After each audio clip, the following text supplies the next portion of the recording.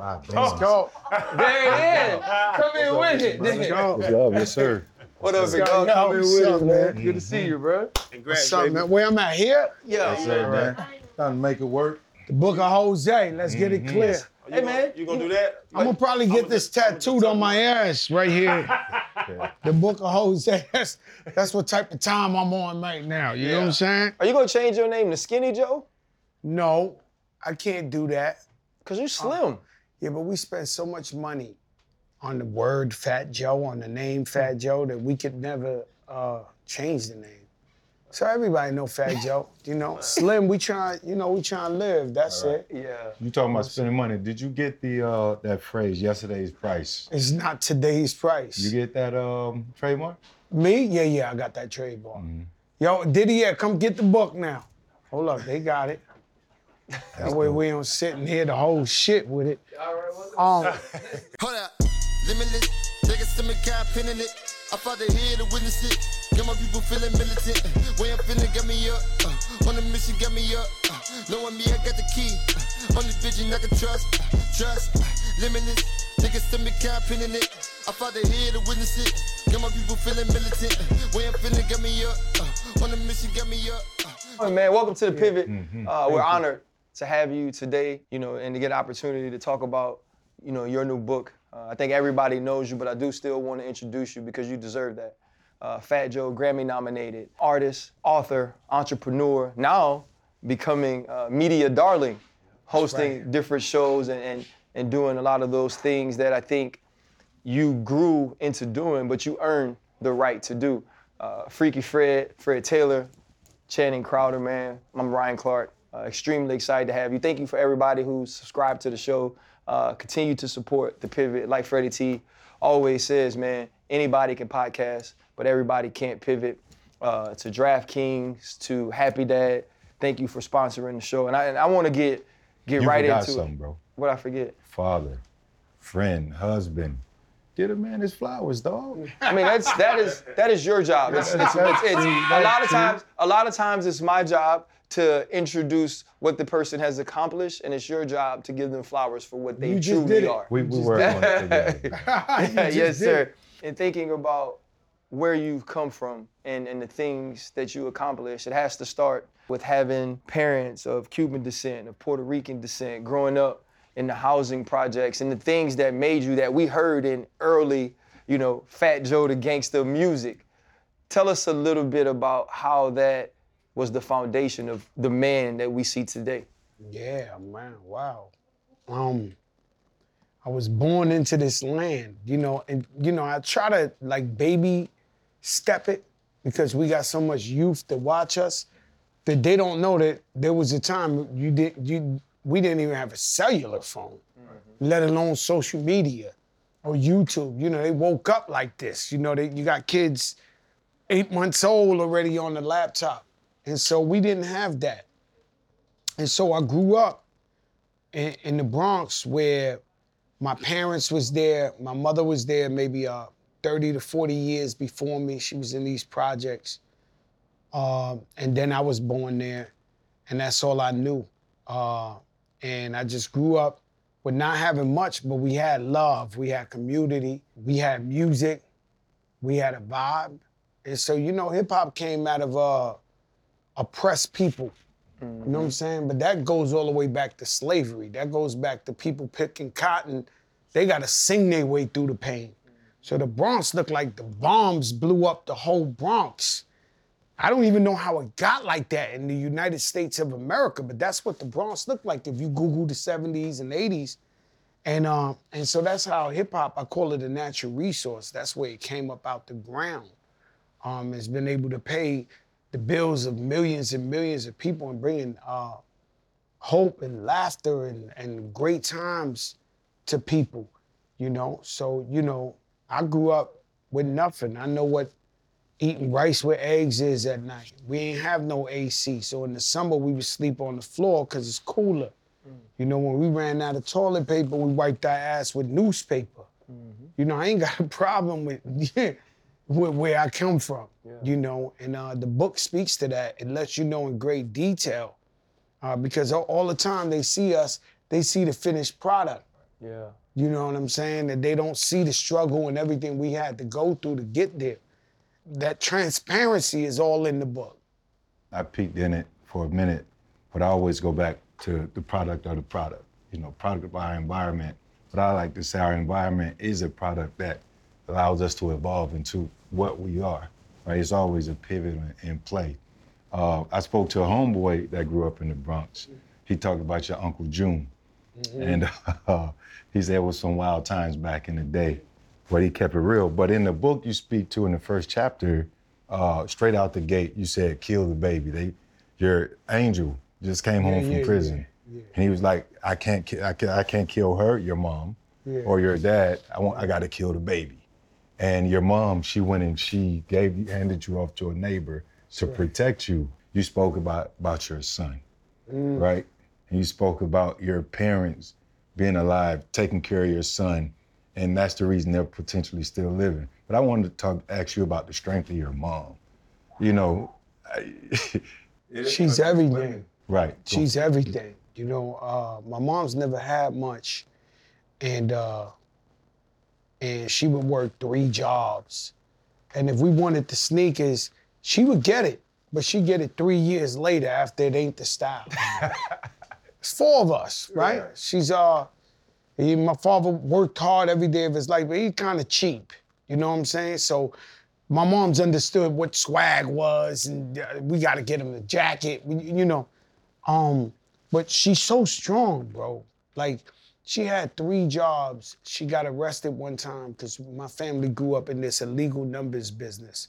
So you see how they legalizing weed now? Right. So for years, people been selling weed, and they was demonizing it like it's a terrible thing because the government wasn't getting tax money off of it. So they wasn't making money off of it.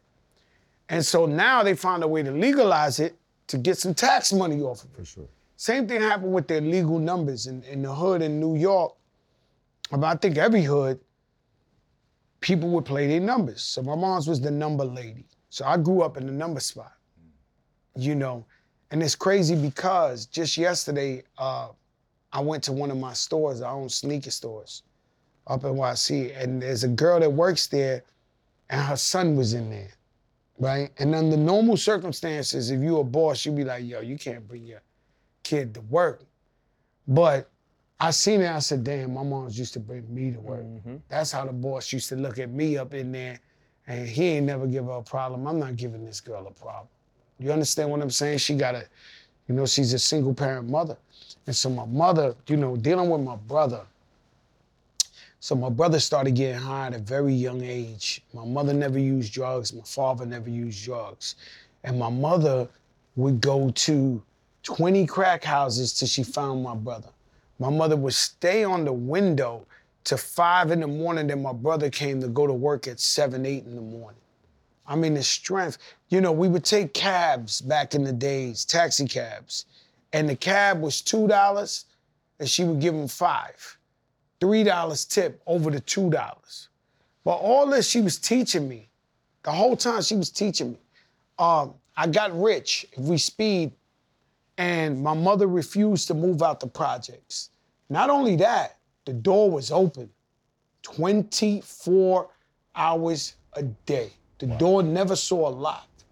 And there was times I would randomly go visit my mother, and there's a crackhead making sandwiches in the kitchen. Wow. And she'd be like, hey, that's little June, that's little Anthony, that's little Johnson. I'm like, yo, my man, if you don't get the fuck up out of here, like I'm telling you, I will stab you, bro. Get the fuck out of here, right? But to this day, you know, I went to a funeral of a young lady that I grew up with maybe 2 weeks ago, Keisha, man. Wow, she died so young. She's beautiful, like my sister. And when I went there, everybody was like, how's Miss Ruby? How is it? They love this woman. You know what I'm saying? And, but she was everything for me. And when they told me my son was autistic, his mother wanted to give him up for adoption. And I was just 19, bro. I didn't have no record out, no nothing. And my mother and father was like, hell no, that's our kid. We're gonna raise him. And they did, you know? And you could say financially, I was there for my son. I'm there lovingly. You know, every chance I get to chill with my son, I do. I love being with him. But, you know, if it wasn't for them, You know what I'm saying? I wouldn't have the career I have. I want to stay on your son, because you also said that was the biggest blessing in your life. Oh, yeah. How does he drive you? You know, as- with everything I do, I gotta think of him. You know, everything I do, I gotta think of him. I gotta think of the future. I gotta think of, you know, if I'm not here, who's taking care of Joey? But he definitely drove me. See, we dealing in a dirty game, right? I mean, you know, you guys football players, you athletes, it's a lot different than rap beef and shit like that. Right. So somebody would take your son and make a whole diss song about him. Mm-hmm. You know what I'm saying? That's a So fact, yeah. I had to protect him, you know what I mean? And make sure, but never ashamed. And then when I finally matured to the point where I ain't had no beef with nobody, I'm like, yo, look, y'all hear about Joey? Here's Joey. And the people just came like, oh my God, I got a brother like this. I got a cousin like this. I got a son like this. And it's pretty amazing that, you know, nowadays, you know, they call me up and be like, can you get on this? Can you do this thing for the autistic kids and this and that? And it's a beautiful thing. But Joey, he far exceeded any expectation. You know, he's nonverbal. He doesn't walk, but he's a don. You know, and he keeps his family together. And he's always, just imagine if you was happy 24 hours a day. That guy's smiling all the time. I never seen him mad. This guy's smiling 24 hours a day. He's happy. You know, he brings joy to the family. He loves music. And being that he was raised by my parents, he likes reggaeton music. You know, he's more into that Spanish reggaeton, so he go crazy for the Daddy Yankee and all that. You know, you can't even stop this guy. You know, he loves music. Freddie asked about your mommy upbringing. Like I said, I looked into the book for. I'm gonna read the whole thing for you, brother. We don't read much, but don't worry, the audio's coming out. Okay, give me an audio book. I'll be Now set. you got the audio. Audio is the hardest shit I ever had to do. But go ahead. Yeah. What's the No, question? I was gonna ask, man, because you had a supportive family.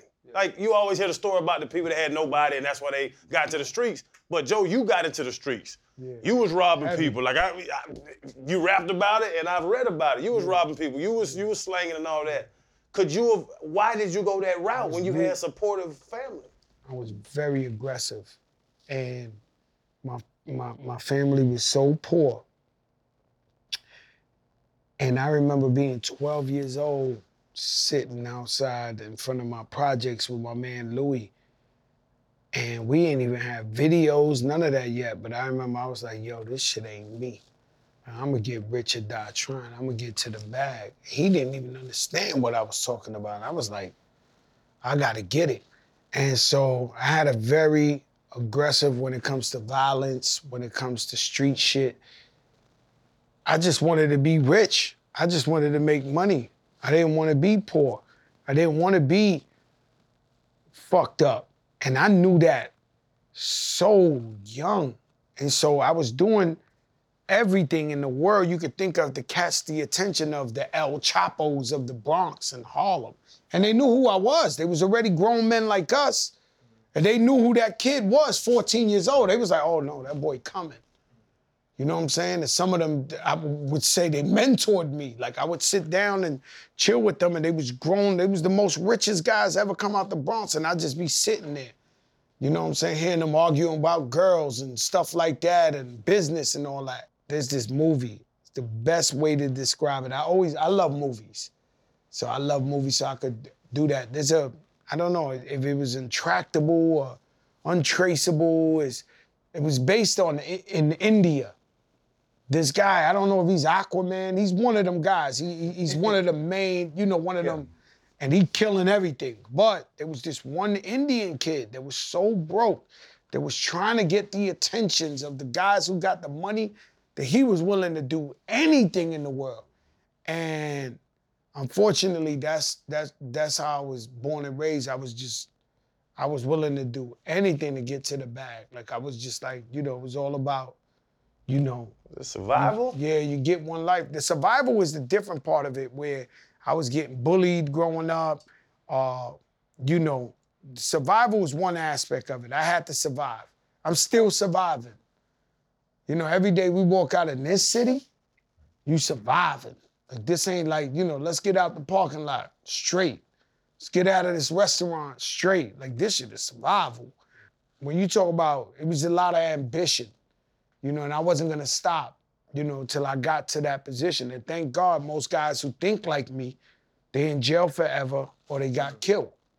And so that's why I believe in God so much. That's why when you see Fat Joe all the time talking about God and divine intervention, like I literally had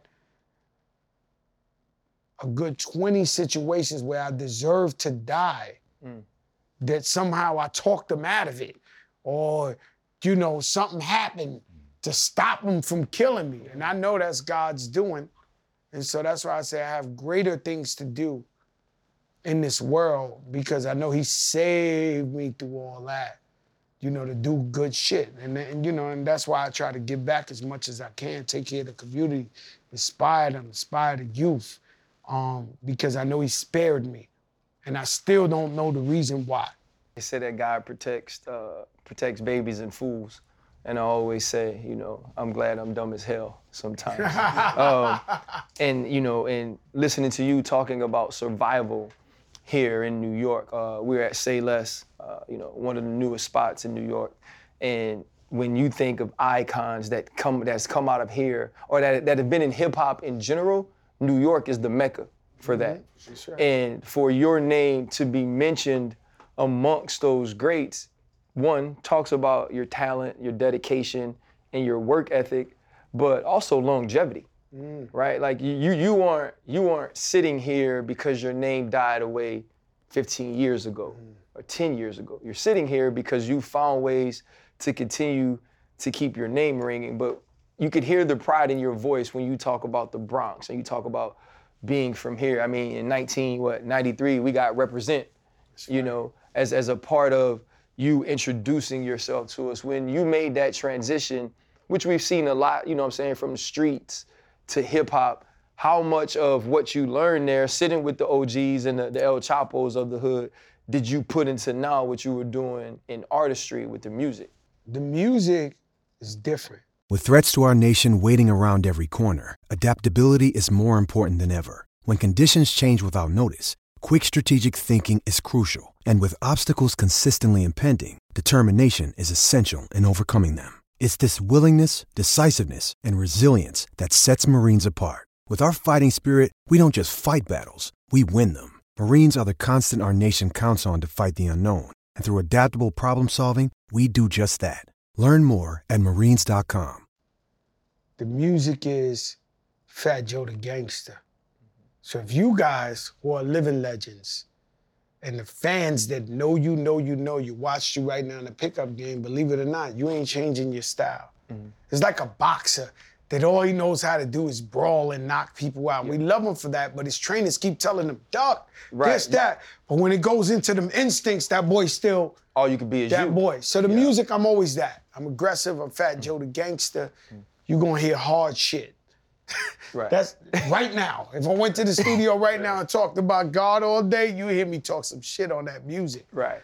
If the Beatles came out with a new album right now, I don't want to hear the Beatles sounding like Future 2022. Right. I want to take the plastic off the rap and hear the Beatles. Right. That's real. You understand what I'm saying? And that's why the other day what we had, and I love him. Ron Isley, he threw a little rap in there. That thing was beyond viral. They was like, yo, come on. We love you. Yeah. We want to hear the baby make. Yeah, we trying to make love. Yeah, but, and I understood where he was coming from. He trying to let him know, I can do what you do. Right. Know what I'm saying? I can do what you do. But the music's always going to be that. But the streets and my community is what made me, and I never forget them. And it's crazy because, every time, I can't get to see every single person I grew up with, but every time I'm trying to do something good for the people, I'm always wondering, are they seeing? Are they seeing? Because I was such a, Jada Pinkett told me the other day, I did the Red Table. I don't want to spoil your number. She said, I looked at you as a good guy that did bad things. I always say, I was a bad guy. Right. You know what I'm saying? But she was like, I looked at you, a good guy, you did bad things. And so there's people in my community who know this guy was crazy, And so I like to hear stuff like, yo, he opening business in the community. Yo, he's giving out 18-wheelers full of food to the community. Yo, he's giving out computers to all the schools. Yo, you know, I'm trying to make up. I'm trying to make up with God, you know? Right. I did so much up shit that when I walk up to God, when I die, I want to be able to say, yo, God, I tried. Like, you see me? I tried to get you I'm trying back. to hustle my way back into the good graces. Right. You know, and I've still got mad work to do. Yeah, you know, that's where I stand with who I am. What made you start caring?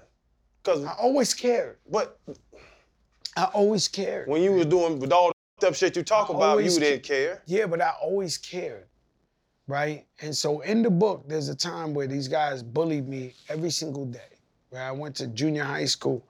So, and we're gonna keep it a buck. I grew up in a neighborhood, my neighborhood, 85% black. That's it, right? Then I went to junior high in a neighborhood that's 99.9% black. And Fat Joe now is Fat Joe. 12, 13 years old, I still was walking in there with, they was like, yo, this is an alien. They thought I was the original Eminem. I understood Eminem. Yeah. Right? They was like, oh no, we not having this. And I'm over here kicking it to all they sisters, all the girls, you know, hollering at them, yo! And they didn't want no parts of that. They was like, oh no. So I had to fight 20 guys every day. And then one day, I had a best friend who I used to go to school there because my mother had the number spot up the block. I'm sure she knew all their mothers, right? So one day, I'm with my best friend. His name is Leonard. My moms would feed him every day. He would hang out with me every day. And they said, listen, why you with Fat Joey? And he says, he's my best friend. They said, you got to jump him with us or we're going to jump you every day. And he jumped me like this with them. And that moment changed my life. From where I went from being a good person with a kind heart to I just turned black. And I didn't care about human life. I didn't really want to scare nobody in here. I just did not care about good and bad people. I was just gonna give it to everybody. And I was crying like rivers of tears and kept tying my boot. And I was like, so now back to the movie, Paid in Full. When they kidnapped Rich Porter's nephew, he was like, anybody ever? It was the same shit. Anybody ever?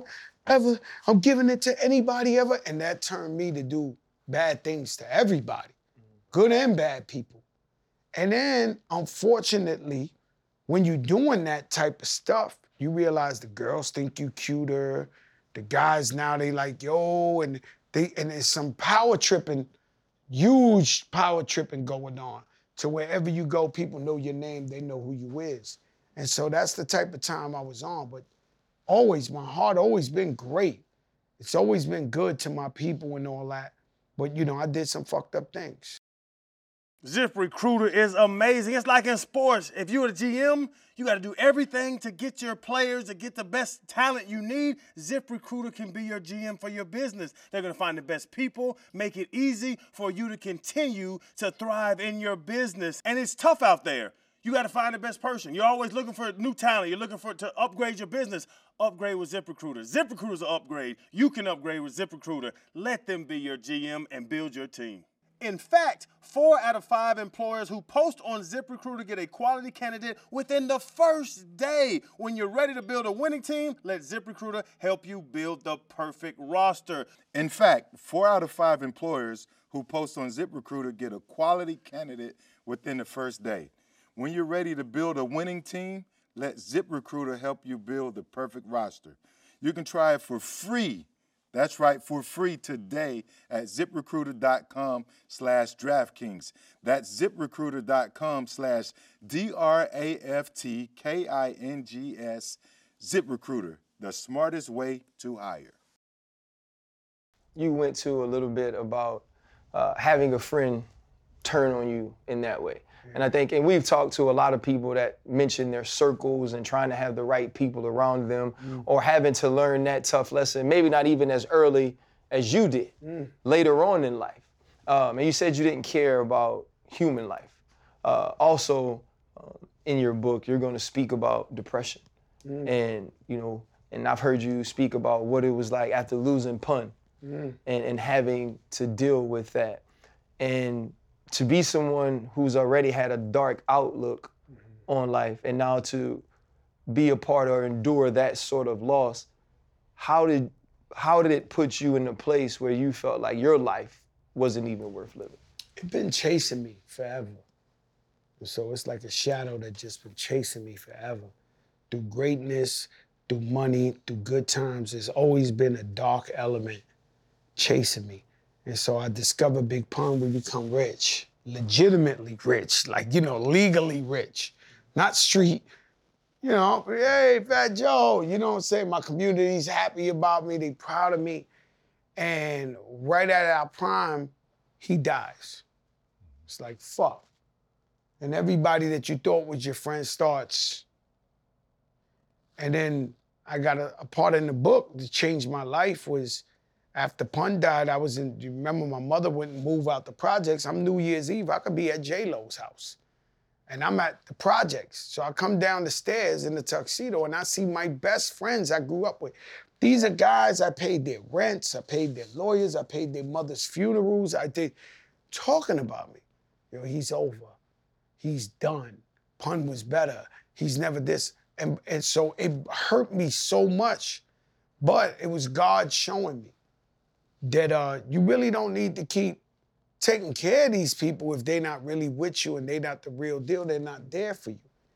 And so in my life, throughout my whole career, you know, so Pun dies. You know, my sister was giving birth and they gave her an epidural needle to numb her it usually numbs you from the waist down, it went from the waist up. Now in the hood, we don't realize those ain't even doctors.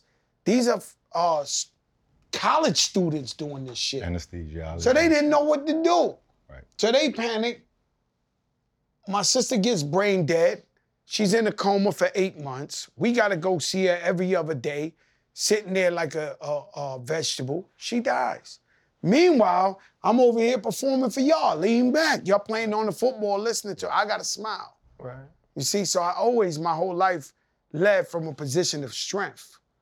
No matter what. Even if I didn't believe I was gonna win, anytime you follow Fat Joe, if you was a fan of him, you would see Fat Joe like, F that. Right. Y'all know what this is, this, that, right? But every time I try to get ahead, something happened. So I got an accountant. And this shit just happened again. You know, so things happen to you in your life. And you might question God and be like, God, why is this happening to me? Right?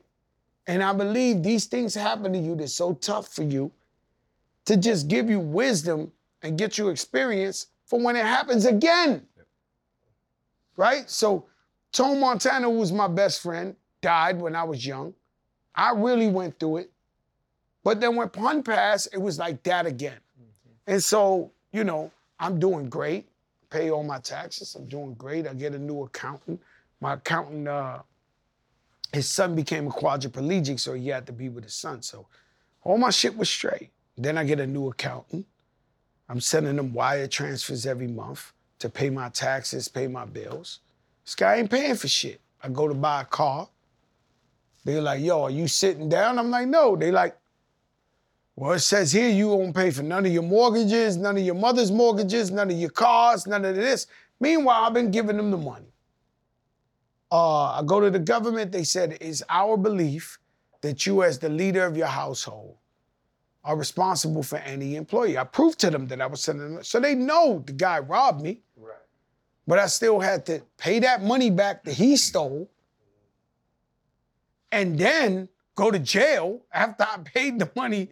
Who's gonna be a successful 40-year-old rapper? You 40 in rap, you know, how many songs could we pull up with it, right? Jay doing it now. No, but he's doing it now, and then we're reinventing it. Me too. Like, I put out hits, but before that didn't exist. Yeah. So you had to like reinvent the wheel. And so I'm broke. I catch my best friend stealing from me for years. Once you start looking at your books forensically, you catch guys that you've been with every single day You're the godfather of their kids, stealing your money and all that. Betrayal. There's no wall high enough to build from when somebody you love betrays you. It's just nothing you could do about that. You know, so it hits you right here like an invisible lightning rod. And so everywhere in my life, this shadow keep following me. Even to this day, recently, I found my accountant who's in the biggest firm. Every athlete you can name, every rapper you can name, just caught us stealing from me, millions of dollars.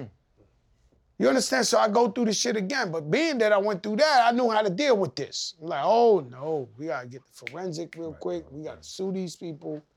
We gotta get ahead of this shit. You know? And most people, if that happened to you right now, you'd be like in the Matrix. Not me, I've been through this shit before. So, you know, breathe in and out and keep it pushing. But, you know, shit like that, you know, right now I'm at the best time of my life. You know, we're doing great. You know, my family's good, we healthy, you know, we're achieving a lot of things. And still in all, the shadow comes back up. You know, now we got to deal with that. That's just the story of my life. In the book, there was a suicide attempt, suicide thought. What was that? Yeah. Really, I'm not suicidal. I've never been suicidal. What happened was, I believe in one team, one dream. I believe in loyalty. Now, your greatest asset could be used against you. The thing people admire you for and love you for, if people really study you, they could use that against you. You know, Fat Joe's gonna jump out. Right. You diss one of his mans, he's jumping out. You diss a girl he's cool with, he's jumping out. We know, right? And so, you know, I was out there hustling.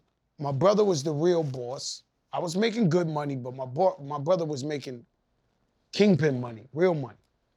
And I'm out there sacrificing my life, and as long as my brother got it, I got it, right? So to go back to the first thing you talked about, I have two brothers and a sister. They all got the same mother and father. Their father went to jail. That's when my mother met my father. That's why he said, yo, they trying to kill you off rip. The guy was a bad guy, always in jail. He was in jail. My mother met my father. They had me, right? But I was raised, my father raised my two brothers and my sister since they was babies, right? And so I was raised the whole time. I never heard the word stepbrother, stepsister, none, just us, right? The Cartagenas. You fight one, you got to fight all three of them. They, you know, this is what this is. And then one Thanksgiving, you know, we selling big drugs. So my other brother's there, so I'm with my brother. My other brother was supposed to be the college guy, nice guy, don't get him involved with nothing, that type of shit, right? He was holier than thou, Protect him. And so we Thanksgiving, and me and my brother Angel, we talking about, he got money, millions of dollars, right? So he's like, yo, I'm gonna give it to our brother to hold the money. I said, well, hold up. Now that is think, not saying my brother would steal, not saying nothing. I said, yo, if the cops come, why don't you not have the shit separated? We could go take half the money to my aunt's house in Orlando. She's like 80 years old. She wouldn't even know the shit is in the attic. Right. Well, take half down there, give half to our brother. That way you don't throw all your eggs in one basket. So my brother, my other brother, he turns around and he tells my brother, he says, yo, June, yo, Angel. He said, this ain't even our brother. I'm like, wow. I go from never even hearing stepbrother, nothing. These guys straight up, this ain't even our brother. How you listening to this? I said, I couldn't even help it. I just started crying like a baby. And my brother Angel was like, you crazy, Joe? He's our brother, you stupid. More my brother than you. You know, he did the right thing. I got so furious, I went to the table and I took the turkey and threw the shit on the floor. The whole turkey, my mother and them baked. Fuck you, this. I just was wilding. I got in the car at the time, I had a Mustang 5.0. Them shits do like 90 miles per block. So, nah, them shits was like, you know, them shits was fast. So I'm driving fast. It's Thanksgiving. I go to this place called City Island in the Bronx. And I'm just crying. I'm so hurt. I'm destroyed. I never felt that before. And really traumatizing. And none of my family even know this story. This book is gonna be the first time they know this story. And I'm just racing City Island. It's one way in, one way out. Going 100 miles per hour, just crying like a baby. And at the end of City Island, they got this concrete. Like when you're on the highway, the concrete this. So I'm actually thinking about ramming this shit in and just dying, right? And I'm about 18 years old or something like that. And thank God, maybe 20 seconds before the shit, I just, you know, I punked out of it and drove off. I wound up going to this restaurant called a Seville and ate a hell of a steak, right? Now, she had the caramelized onions in there. Now, that's a mean steak, bro, right? That spot ain't open no more, but that joint was the joint, right?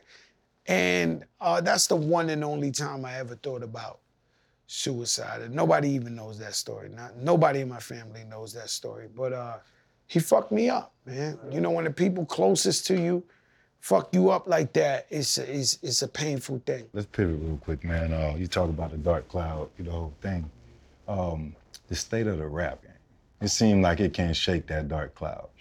Every other week, every other month, we gotta RIP somebody here and there, and send condolences.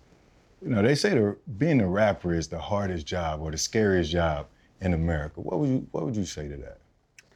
Man, it went from being the most celebrated, to this day I see Slick Rick, I see Big Daddy Kane, I see KRS One, and I'm like, yeah, for sure, like a baby. Mm-hmm. I see them and I'm just like, right. There's nothing you could do. Like I remember a couple of years ago, I came out the movie theater in Jersey and I seen Rob Bass. He was with his teenage son and I was like, yo! And I started making the movie for his son.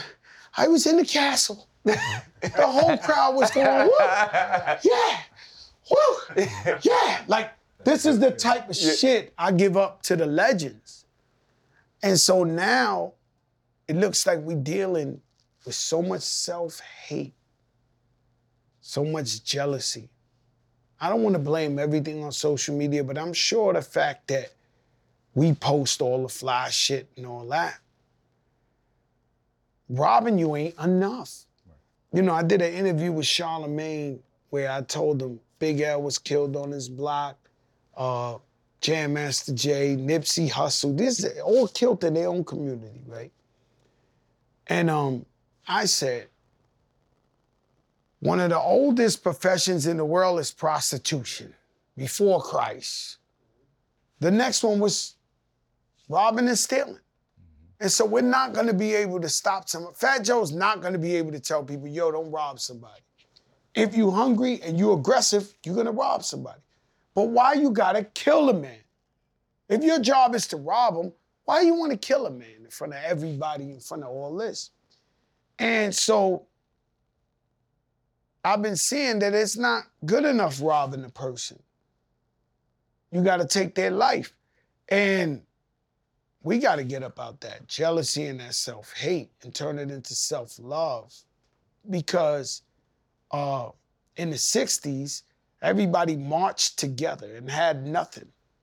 And everybody loved each other and stood up for each other. So that this, you know when they say that slogan, I am my ancestors' dream? Yeah. You really are your ancestors' dream. You guys got big houses. You the shit they couldn't even think of.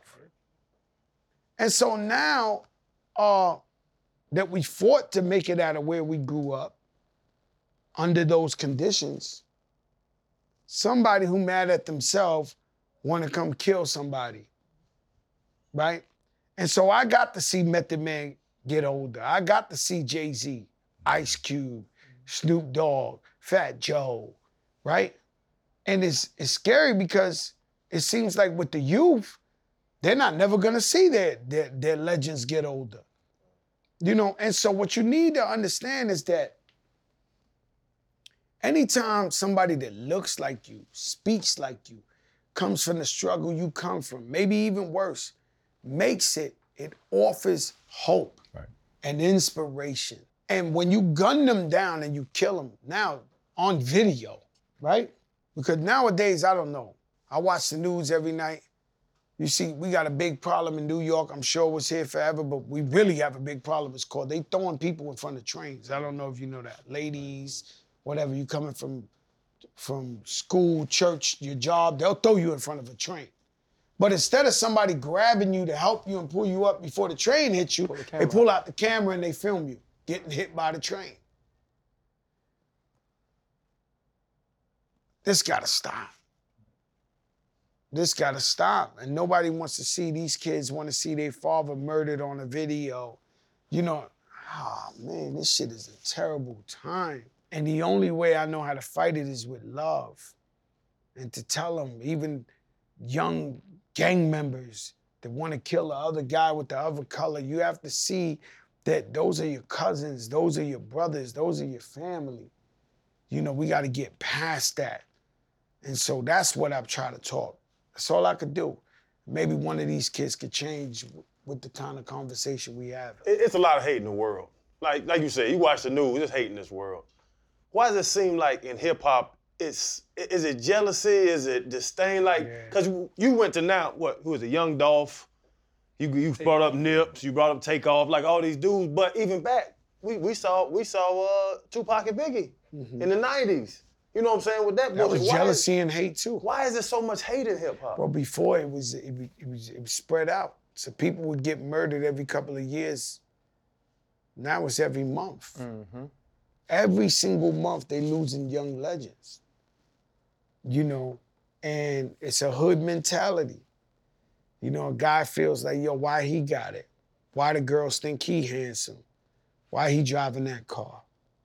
And so they mad at themselves, right? Because you only get one life, I tell everybody. So my mentor just passed away, J.R. Ridinger. He says it's all about the dash. So when you go to the cemetery, it's the year you was born, the year you died. It's what you do in the dash. And a lot of these guys start looking at themselves and they say, man, I'm f***ed up. I ain't got shit, I ain't got a job again. They see somebody who everybody loves and they looking good and they want to kill them. It's the craziest shit. That is the craziest thing. And, you know, a lot of, like yourself, you know, you've come along, you've bust your ass, you've came through the trenches, and now you want to give back. Mm-hmm. But these young dudes is reckless. Mm-hmm. You know, I see is that 3 tickets on your wrist? No, that's a lot. Not tickets. Chan gonna say like 30,000 or 300. No. I know. It's a lot. I seen the interview. I already seen it. I'm gonna tuck mine in. Just take it on. I'm gonna tuck my shit in too. Do you ever cause you got nice things, you've earned that. Are there any moments ever when you say, you know what, you know how to move, but I gotta move this type of way? Cause these young dudes is crazy. Well, I really moved this type of way. But I realized, like with the time I got shot, the time Roy Jones almost beat me up, you could be with 100 guys and you come out that door. Right now I could be like, yo, pardon me, guys, and go to use that bathroom, and I run into the wrong element right out that door. I wish I could be like, yo, come here. Right. You can't even do that. Right. You jammed up, you right there. So no matter if you with 100 guys, you always really by yourself.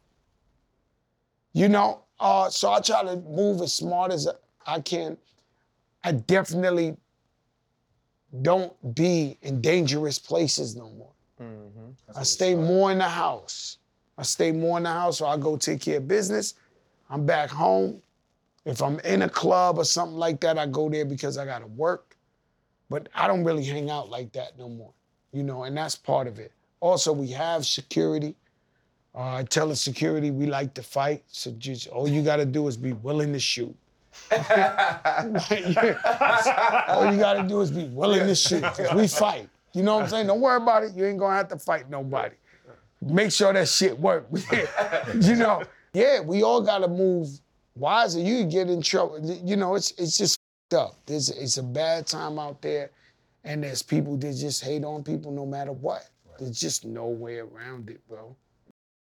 Now that we're about halfway through the football season, hopefully you've got an idea how teams stack up against one another. So why not add a little fun into the mix? Today's video sponsor, DraftKings Sportsbook, an official sports betting partner of the NFL, is dishing out an awesome offer for all their new customers. All new customers need to do is sign up using promo code PIVOT, bet $5 on any pregame money line wager and receive an additional $200 in free bets if your bet cashes. That's right, new customers who bet at least $5 on any team to win straight up will get an additional $200 in free bets if their bet hits. Plus, with same-game parlays, you can combine multiple bets on the same game to give yourself a shot of even bigger winnings all season long. For those in states where sports betting is not yet available, don't forget about DraftKings Daily Fantasy, where they have been innovating even more ways to win some cash this football season. And don't forget, the basketball season tips off soon, and DraftKings has tons of ways for you to get in on that action. Download the DraftKings Sportsbook app now. New customers use promo code PIVOT and receive $200 in free bets if their pregame moneyline bet hits after placing a $5 wager. That's promo code PIVOT only at DraftKings Sportsbook. The evolution of listening to you speak and then remembering your music and hearing you talk about growing up shows a ton of growth. Also, you mentioned social media, but media has changed, right? Like this has become a part of the media. Yeah. And this is basically, but this still is. You just deserve it. I could break this down to you. But you want me to break that down to you? Well, I am. I have a question though, because listening to you, I hear the wisdom. And a lot of time wisdom comes with mistakes, but it also comes with experience. I've heard you share a lot of these stories to reach the youth. And it seems like you feel a responsibility to community. You have someone like Kanye who just apologized to the black community for the things he said about George Floyd. And obviously he's also dealing with backlash from the Jewish community. When you look at someone like him who has such a big voice, such a big platform, and is using it in the way that he is, does it make you lock in more to your responsibility to community, what you have grown, what you have built, when you see someone like him who to many is misusing a platform? We're here to talk about the book of Jose. We can't go into that Kanye zone, right? All I can say to you is, let's get back to the interview aspect. I give very few passes to people who do interviews or in the media that never really lived the life. You see, I want to hear about football from you guys, because you woke up every Sunday, every Christmas you played in the snow since you was a kid, you was a baby. You got the wear and tear. If I want to know about something, I want to go to you. I don't want to go to a guy, this guy never played football. I don't want to look at his TV show about football. I don't. Hip hop, same thing. Yeah. Right? You're a one-hit wonder. We don't even know you. Right. I'm gonna go to you for my hip hop advice. Right. I want somebody who got beat by the promoter. I want somebody who been in a rap battle. I want somebody who has culture, who's made hit records, who knows. And so what we're doing now with this media thing, two things is taking equity and power into our own hands.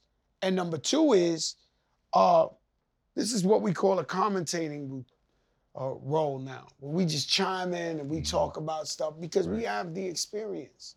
I hate getting it from people I can't prove that don't have the experience.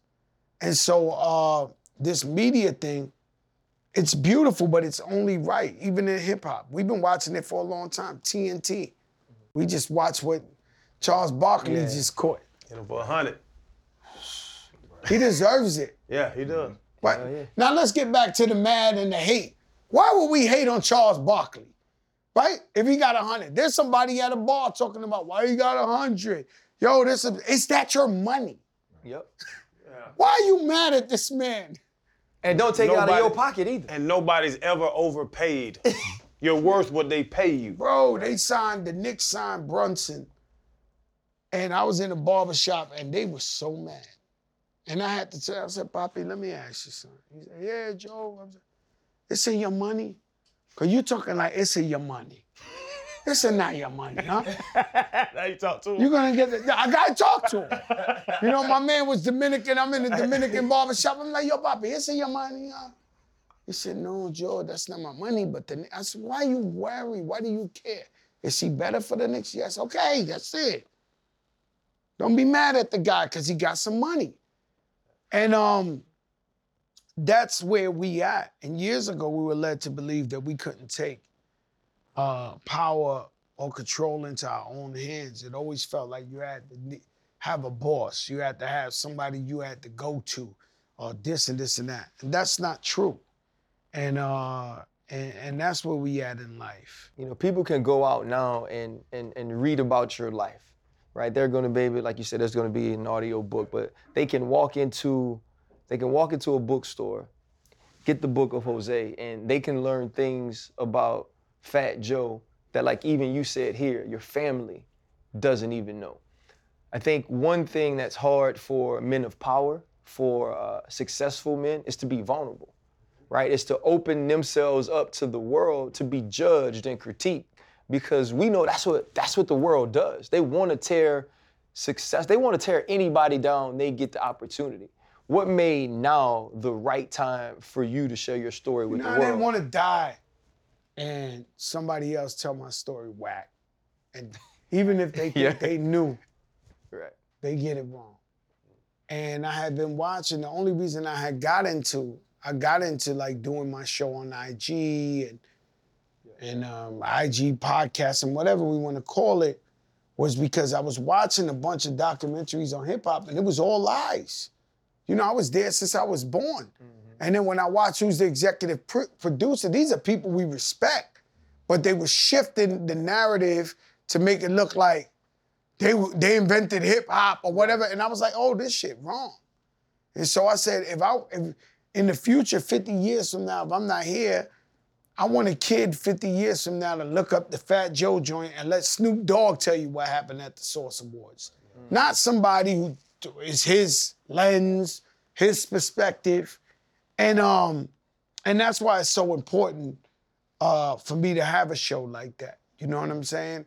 And so with me, I wanted to tell my truth. I wanted to be transparent. I want somebody to read the book, and they don't have to be black or brown. They don't have to be of the hip hop community. You can read my book and get something out of it no matter what you are. You'll be a lady, a white lady 50 years old and just know, damn, this guy went through depression. His mother caught cancer, had 1%. His son is autistic, his brother dealt with drugs. The police tried to put him in jail so many times. And this guy, every time I see him, he still smiles. So this will let you know that your darkest moments don't mean you gotta be miserable, you gotta be depressed. You could always have a smile at the end of the day. The 18-year-old Joey, arguing with his brothers about where to stash $2 million dope money.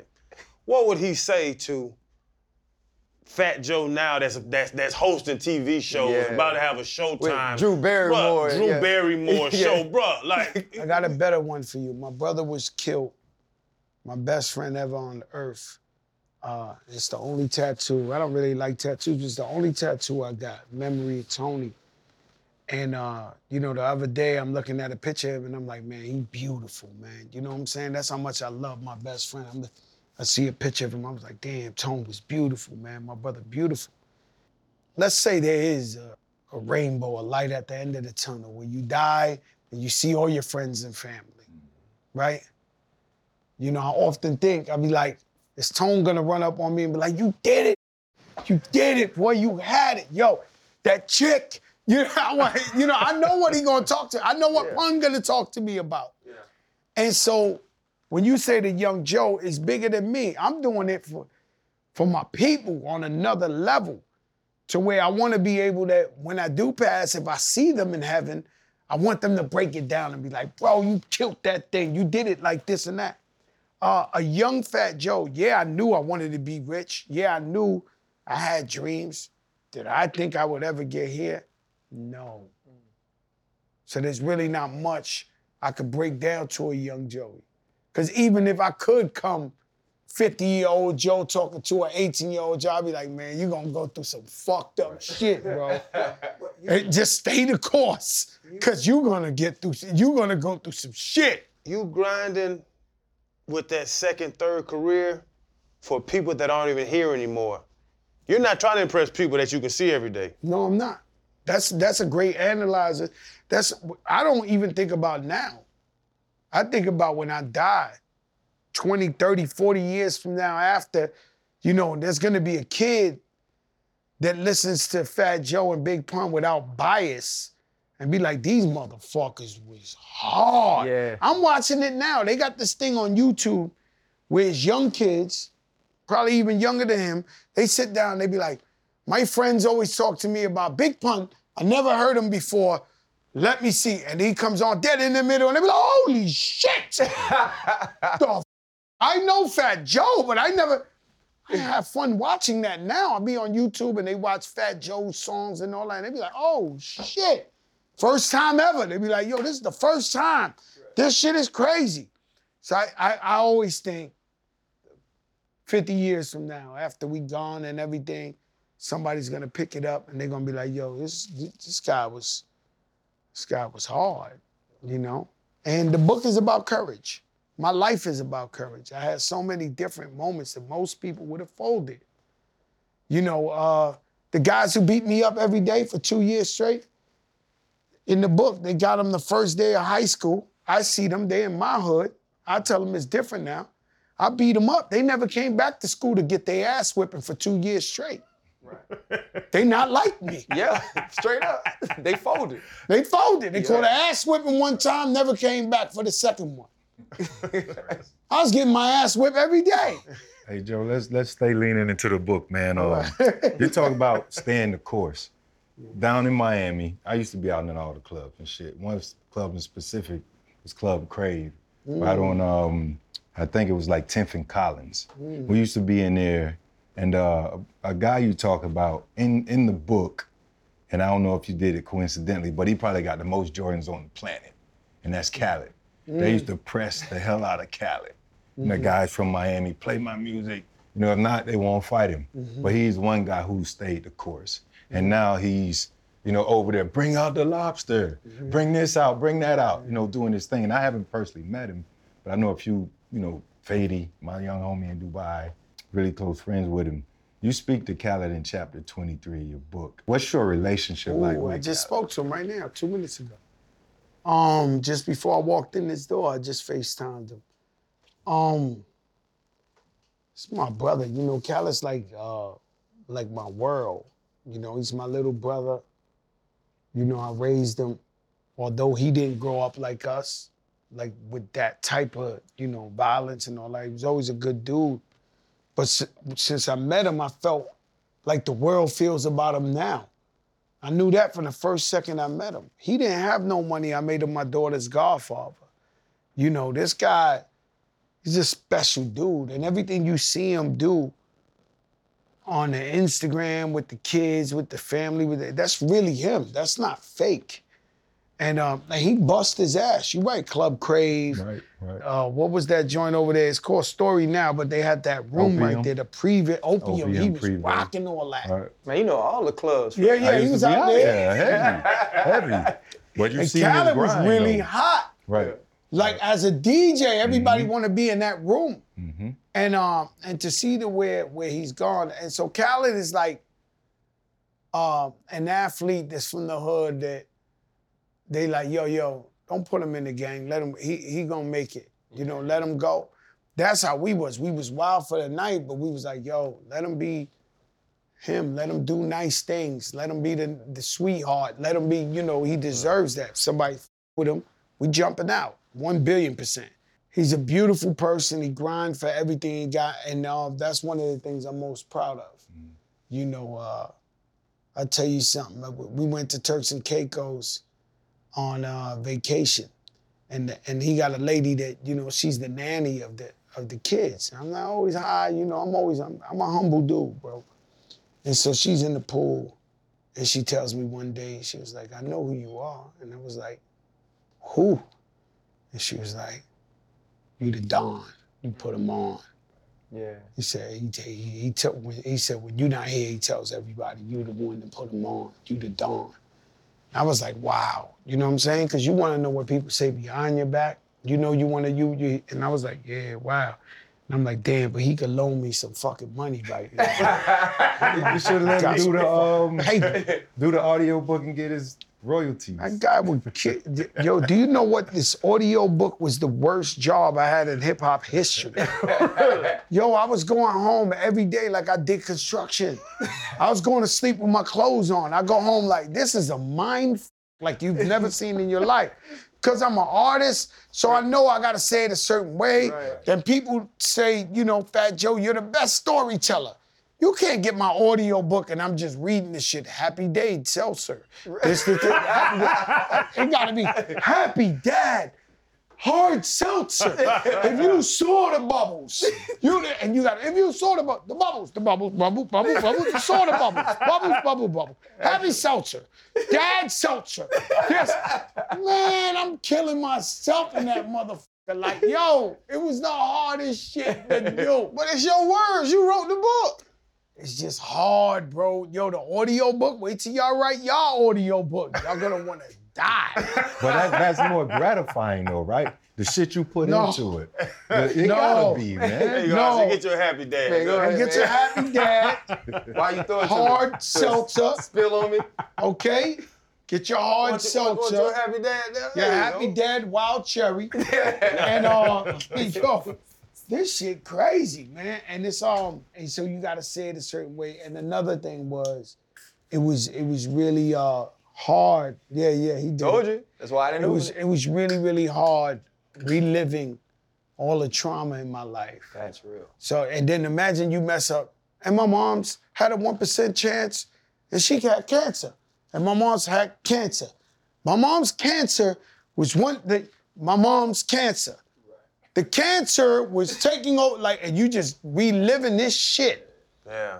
Shit that you dealt with 20-something years ago. You know, I woke up, they killed Biggie. I woke up, Biggie was dead. Watch the news, Biggie dead. This up shit that really is painful.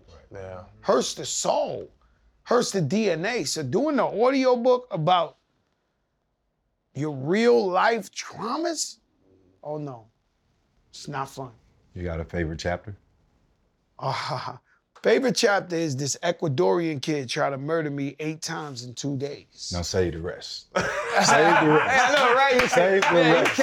You can't Save the rest. You can't give him that, man. You know, and this is, I think it's super dope, though, to hear the story of Khaled's nanny telling you that, because on the way over here, we were going through hits, and I'm from New Orleans.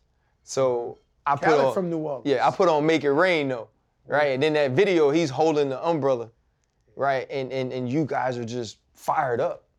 You know what I'm saying? Like, you could tell, like, he's looking at you, and you can see why he's accomplished so much and he's been so blessed, because he was happy for your success. And it seems that you're the exact same way now, and it's hard to find people like that. But my big brother, my media mentor, Stephen A. Smith. Oof, I just spoke to him today too. Yeah, he's gonna get an opportunity to be a part of, you know, your book release and interview at the Apollo. Yeah. What is that going to be like? Tell him. He said, I'm peeling off the layers. I'm saving the book. I want to read it 2 days before the Apollo so I could just go in detail and this and this and that. And I'm telling him about surprises. You know, I like to make everything a movie. Right. Bro, we only live once.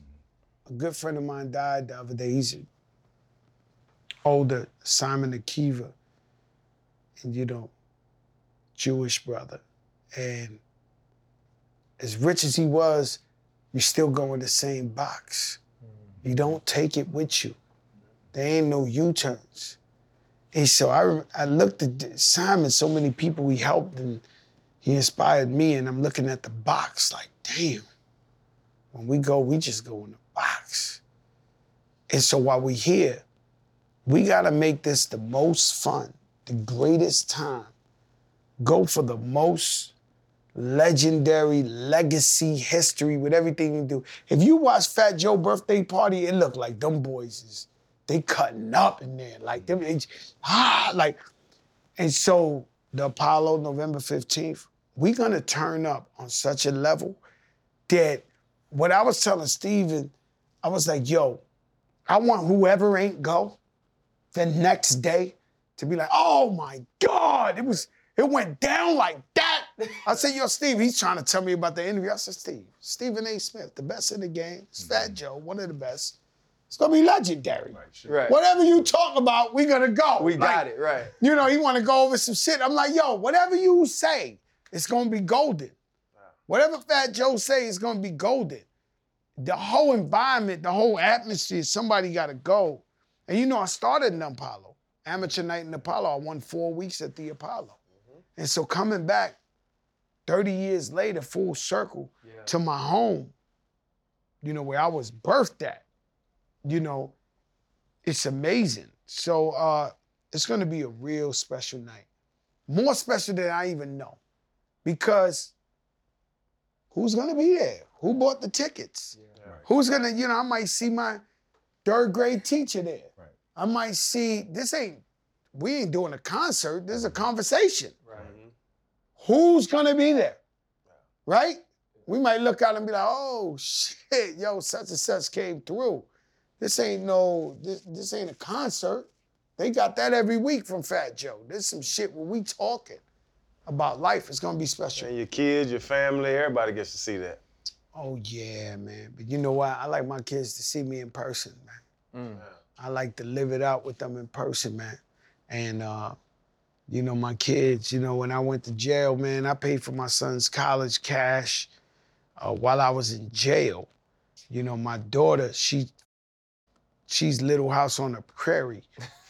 You know, my wife ain't got no concept. They just protected, shielded. They don't know I don't allow them to know bad times. Little Joey's smiling right now. Little Joey ain't lived 1 minute of his life without a dude sitting there like that, looking at him. While he's sleeping, they sitting there looking at him. Make sure he don't fall, make sure he don't nothing. And that's the security I provide for my family. And so, let's just say 40 to 50 years old was, let's get our shit going. And now 50 to 60 years, I gotta leave them some shit. Right. You know? You smile when you talk about your children and your family. Do you have that same smile when you talk about your New York sport team? you the Nets or Nah, yes, I'm a Knicks, bro. Don't ever do that. I'm just asking, don't do bro. that. I'm at. What about don't Jets do that. and Giants? I'm not. I no disrespect to y'all. I don't want y'all to kill me. I'm not a big football guy. So I tried to get in football a million times, and I couldn't get it. John Beeson, my brother coached him. My brother Rich Player coached him, and so he been Terror Squad since day one. So I would go for any team he was ever on, right? Because he's my brother. And then this guy got CTE. My brother played 14 years semi-pro in Miami. And so I got to root for the Cowboys with him because if they lose, I'm fucked for the week. You hear me? I think I'm going to get beat up. He might f me up road rage in the car. Like, I'm like, I pray he wins. I'll be watching the game. Please, Dad, come on. Please, God, let this guy win. He's the guy Stephen A. Smith threatens. He's one of them. The one that he hates. Terrible. They win one game and he got the whole Instagram is him like a baby sleeping with the Cowboys. Yo, the Cowboy fans are terrible. They know how to rub this thing in. And so, but I gotta root for him because and then he's gonna be like shit. You can tell the difference. They win, he's, yo, what's up, God? Yo. They lose, they don't know how to act. Like, and I'm with one of these guys, like all day, every day. Like, I'm like, Cowboy, I'll be like, Rich, ain't you saying it too soon, man? Ain't you going, nah, shut up, man. This is what it is, man. This is what, I'm a Cowboy fan. So if I had to pick a team, it'd definitely be the Cowboys. Be the Cowboys. Wow. Just on the strength of supporting and Knicks over the Nets. Knicks over everybody. Are you saying the Nets ain't a real New York team, huh? Ooh. The Nets ain't a real New York team. It's rough over there. They suck. But Joe, the Knicks ain't doing too Nah, much man. either. I don't wanna. The Knicks should have got Donovan Mitchell, bro. They got a 3-time All-Star, 25 years old. We had him, bro. I do not, the kid Jalen Brunson is a stud. He balls, but they really played games. And the thing is, these Knicks, man, I went to the game last night. We was up 23. We wound up losing. This happens to us it felt like same old Knicks when I got in the car. High blood pressure. Yeah, but he sound mad for real. Yeah, he sound mad. Yo, I'm a Knicks fan. I bleed blue and orange. Like, it hurts. Yeah.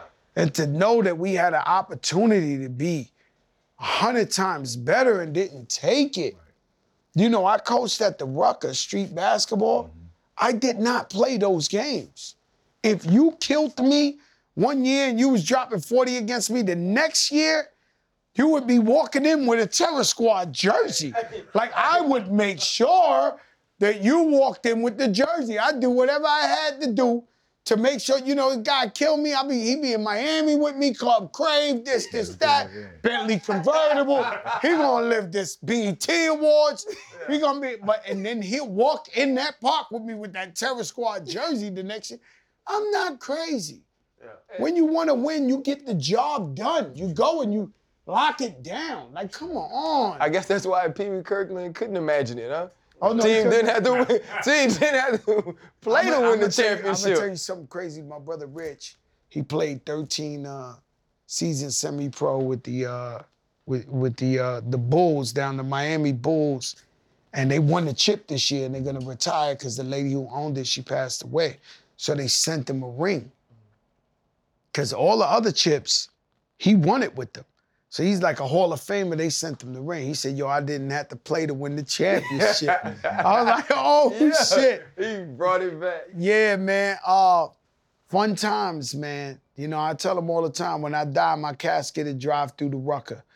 It was so many. The best years of my life was in there, coaching and trying to pretty much mentor. And so when you see these kids out there, they emulate us, and they want to be like Kobe, they want to be like Shaq, they wanted to be like AI, they wanted like that. And so when you finally got someone like Fat Joe who could bring those people to that park in the hood, because if you go to the games, kids can't afford $500, $1,000, $1,500 to go to the game. They'll never see them. So that was part of the reason why I used to be out there at the Rucker bringing all the greatest basketball players so that these kids could finally see, the kids they try to, the guys they try to be like and aspire to be like. And so that gave me some of the best years of my life. Man, that's amazing. Guys, get the Book of Jose. We gave you a little bit. He ain't give it to you all. Freddie T stopped him. He made sure he he stopped. He made sure he didn't get the favorite part. But what I want to say is this, man.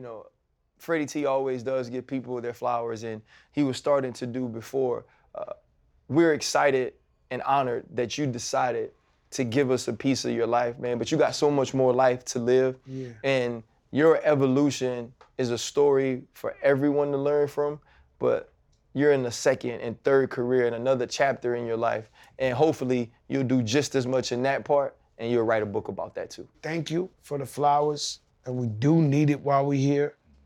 And that goes to you guys too, doing an amazing, job of what you're doing, and your second and third careers too. That's what it's about for me, man. It's about legacy. It's about my community. I got big dreams of building a school in the middle of the South Bronx that's like 90210, made out of glass, with an indoor pool a mile long and gyms and the best teachers and the best everything. That's what I want to leave back for my hood when I'm out of here and I check out, where my family could drive past there and be like, yo, he did it big. And so that's what it's all about when I see my brothers, Jay-Z doing it big, when I see my brothers 50 Cent with 10 TV shows, when I see Puff and all the things, hip-hop, LeBron and all the things they do. That's what makes me happy and inspires me to do stuff like that. And so I never looked at nobody with a lens of jealousy. I've always looked at people with inspiration. I would go to Puff Daddy's house and be like, wow, we could own stuff like this? Right. Or I'd go to LL Cool J's house and be like, man, we could get this? I never looked at it as like I'm jealous. I always looked at it as motivation. And said, damn, they got it. I got to find a way to get it. And you're going to find a way to get it. You're going to hit some bumps and bruises. You're going to hit some turbulence. But if you're really, really determined, if it's in your DNA to win, you're going to get them. You're going to get them. And I truthfully believe that. I'm doing better than I've ever done in my life, and I want to do even better. You know, I always tell this joke to my family. I want to get like a painting of me. The fat Joe. I don't want the skinny fat Joe. I want fat Joe. You know, belly popping out the car to getting sweater. And they gonna have to have that painting over that dining room for generations to come.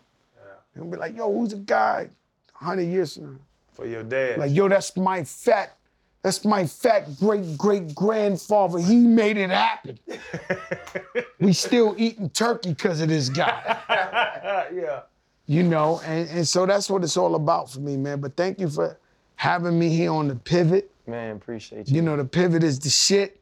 Happy Dad Hard Seltzer. He's still working on the audio book. Nah, got an audio book. what happens is we do take care of our sponsors all the time. Yeah. All the time. Don't ever forget that one. Yes, sir. Right? We got to do business. We got to do what we got to do. The Nets is not a New York team, okay? I know you got a lot of sports fan here. Let me tell you something. This is the problem I got, right? He's still hot about Fuck it. Let's leave it alone. He's still hot about it. Let's ready. Thank you so much. Thank you so much. I'm ready to go bad on the Nets right now. Hold up, limitless. Take a stomach, got pin in it. I fought the head to witness it. Get my people feeling militant. Way I'm feeling, got me up. On the mission, got me up. Knowing me, I got the key. Only vision I can trust. Limitless. Take a stomach, got pin in it. I fought the head to witness it. Get my people feeling militant. Way I'm feeling.